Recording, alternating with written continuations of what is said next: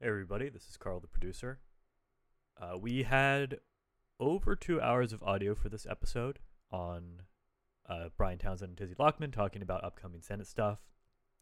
In the main episode, I tried to edit that down as much as possible, but there were some things that were left on the cutting floor that I thought were still things that would be good to talk about. So we have about 15-20 minutes here talking about the Wilmington Learning Collaborative and education more broadly. So you get hear a lot more from Tizzy, and you also get to hear a bit from Brian Townsend as well. And yeah, just releasing this as a separate episode because I think it was still a fairly good conversation.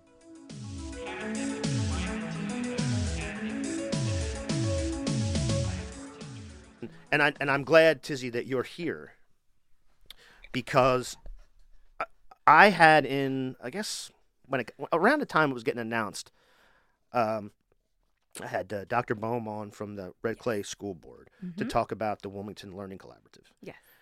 And on one hand, I'm always very suspicious of any kind of thing that it's sort of created out of nothing and doesn't really have a lot of doesn't have a lot of teeth behind it. Sure. And it comes out of something that was like a task force or something.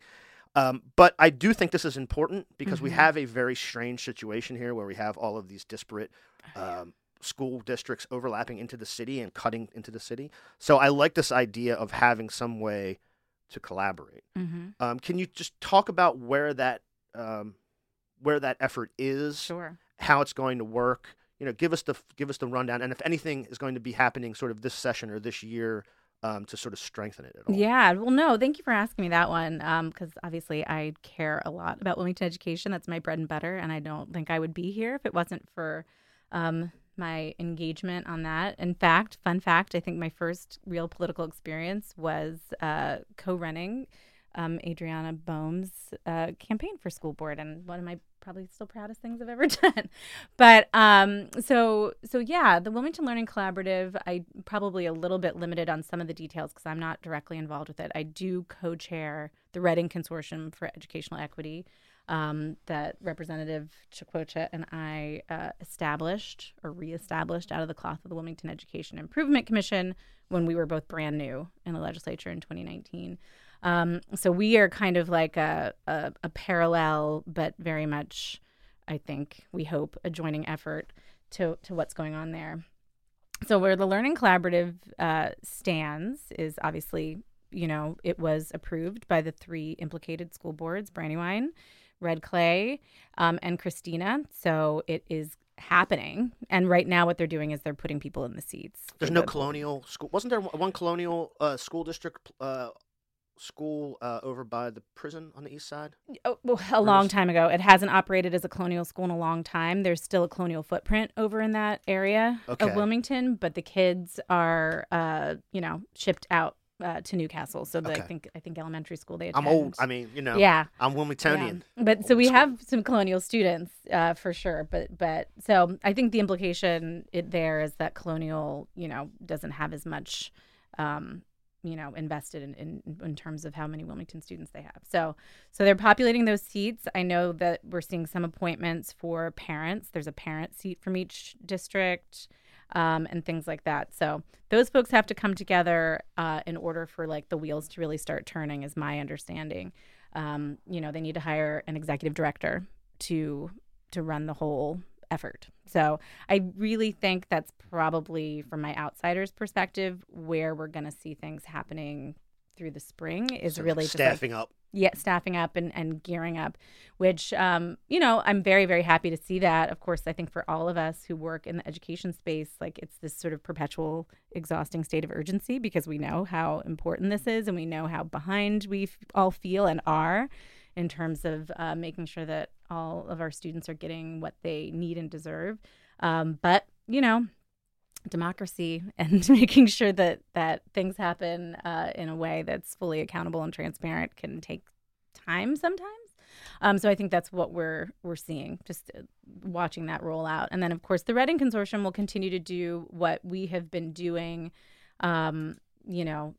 alongside that, which is secure state funds to make sure that we are making additional investments in Wilmington schools. So stuff that we sort of saw as lower hanging fruit while we're waiting for all of this deeper policy making to happen, the structural stuff that needs to happen.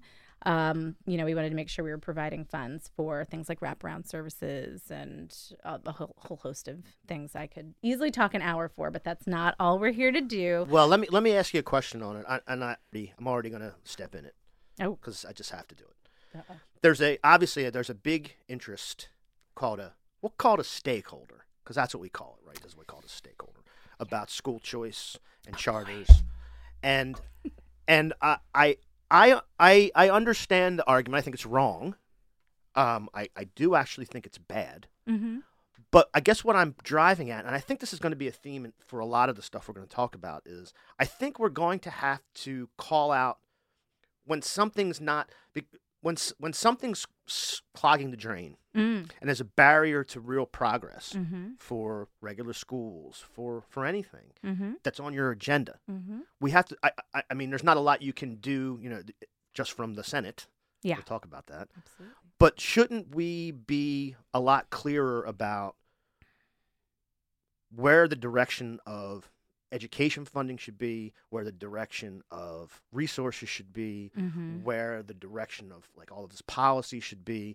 Because I think we sort of pander to the idea of school choice, and a lot of our friends and comrades have gone to CAB or gone to charter or whatever, and so I get that, but it's a real barrier to make the public schools in this state decent. Yeah, I think, and I don't know how we go about addressing that, because I don't see a lot of people out there saying, actually, you know what, that's not good. Yeah. Well, so, I mean, again, that's the bread and butter thing I could spend hours talking about. I think probably one of the things that drove me to be interested in education policy was, that growing segregation, both racial or just, simply socioeconomic segregation in the schools. And obviously, choice and charter are part of that conversation. And we absolutely skirt around that issue. I've been part of efforts, like WEIC, where I don't know if we ever actually said the words out loud, with the Reading Consortium in the legislation that established the body. We do name certain things that we expect to be working on from a policy perspective. We did actually name choice and charter, though it hasn't yet to be I would say come to fruition in terms of any policy recommendations. But the way I tend to frame it in our meetings and our conversations is that we keep talking about governance, and then the redistricting aspect of the conversation always sucks all the air out of the room. People are very concerned about those borders changing and what does that mean, and that's the whole thing. And I think what I think is evident, and I feel like I have these conversations all the time with folks in the education space, is that we know that those of us who've been students recently, or those of us who are parents, know that the fact that we have universal choice has definitely in some way, kind of become this really important overarching thing over the existing borders. You can cross those borders pretty easily with universal choice. So we can't have a real governance conversation if we don't talk about choice and charter, which essentially are student assignment policies. And there's a lot going on with student assignment, which is directly related to integration or segregation of schools, that we have to be talking about. And no, we haven't, I don't think, had very explicit and clear conversations about that. And I'm probably, I don't know if I'm trying to be diplomatic about it or what, but I see it as part of the governance conversation. Redistricting is part of it, choice and charter. We want to reconcile all these different dynamics to make sure we have a healthy school system where, we're not putting have-nots in one building and haves in another. And well, I'll tell you what, I'll make some space for you, because here's what I'm arguing. I'm arguing that everybody that pays private school tuition should get a luxury tax. Okay. And that'll help too. Because I'm not a big fan of that either. Yeah. So just so everybody knows, I'm pretty fair about anything that's going to segregate and select. It's not good. And it only makes everybody complains about the schools, and that's kind of why they complain about the borders, because they're like, oh, we're finally just in this thing, we're good. Oh, we don't want to lose this one little thing we have. They should all be good. It shouldn't really matter. But we have all of these things that we can't talk about why they're actually not good. Sure. So But, you sometimes you gotta move forward. I think that's one of those policies where, the bag was opened, the cat got out. We got to figure out how to reconcile it for equity. And I don't know that, charters are going anywhere. I don't know that choice is going anywhere. What do we do to make sure that we have a landscape of schools that are going to serve all students? And right now you guys are legislators. You say they're not going anywhere, but these things all operate under a legal framework and a state apparatus that you have to be licensed, or maybe you don't. Maybe like the Odyssey situation, they go haywire. I don't know, but I feel like I don't like the idea of sort of like, hey, they're there. We have to. Yeah. We as a political question. Yeah. We should make choices about what takes priority when we start talking about this. They're Sure. not equal. They're not equal parts. I Well, guess I is think what that's I would say. fair. I don't know. What do you Brian, think what do about you it? think? I think that first of all, it's very sad. Delaware education system is. I like to think about it. Probably looks the last way you'd want something to look if you drew it from scratch. Yeah, it's like the worst outcomes. Yeah, it's very sad. Decades and centuries of inequities built on top of all kinds of other. It's just a very sad situation. And I think to some extent, some of the questions you're asking about have been kind of pushed back a little bit because of, like, for example, the ACLU lawsuit, which I'm very glad that a group was able to come together and have standing and bring a lawsuit and force change that quite likely would not have happened politically. But because of that process that was playing out, it kind of paused some of these conversations, particularly on the funding side of it, which is different than governance and structure that Tizzy's talking about. But it kind of pushed that back a little bit because clearly there was some effort there that might result, and in fact did result in a settlement, enhanced funding, and we're going to build on top of that as well. But that became the focus for a few years, 2-3 years maybe, give or take. But no, I think in terms of what you're talking about, and I hear your point. Like, don't throw in the towel. Is what you're saying. Like, don't. That's fair. But just to be clear, fair. I'd say that my district is very solidly Democratic, and a lot of Democratic families down there, support the concept of public schools, but make tremendous use of choice and charter and VOTAC. Right. And so I don't know. I think it's a very complicated political and policy issue to change the structure of the system when.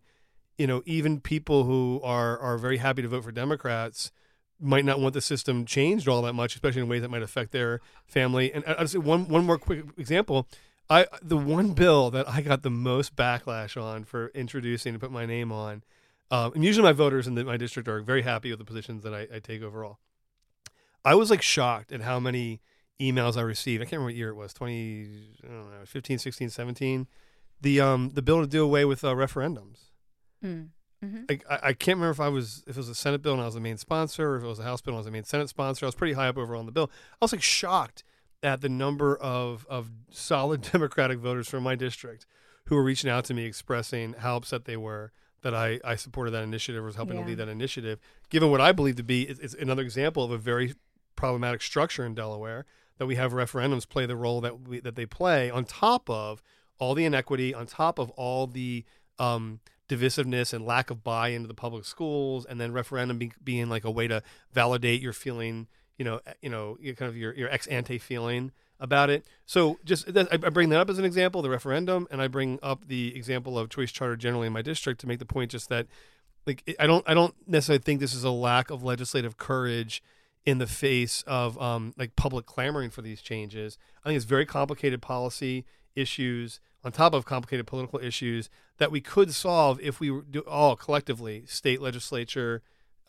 school boards, state DOE, governor, maybe even the city of Wilmington in particular, given the role of that municipality overall, but that's a whole separate, it's like a subtopic. But if we all did a better job of saying, like, look, we need you all to believe us that we now have this model we're going to propose that's got, reason to believe it's going to work very well, that your family's not going to lose out.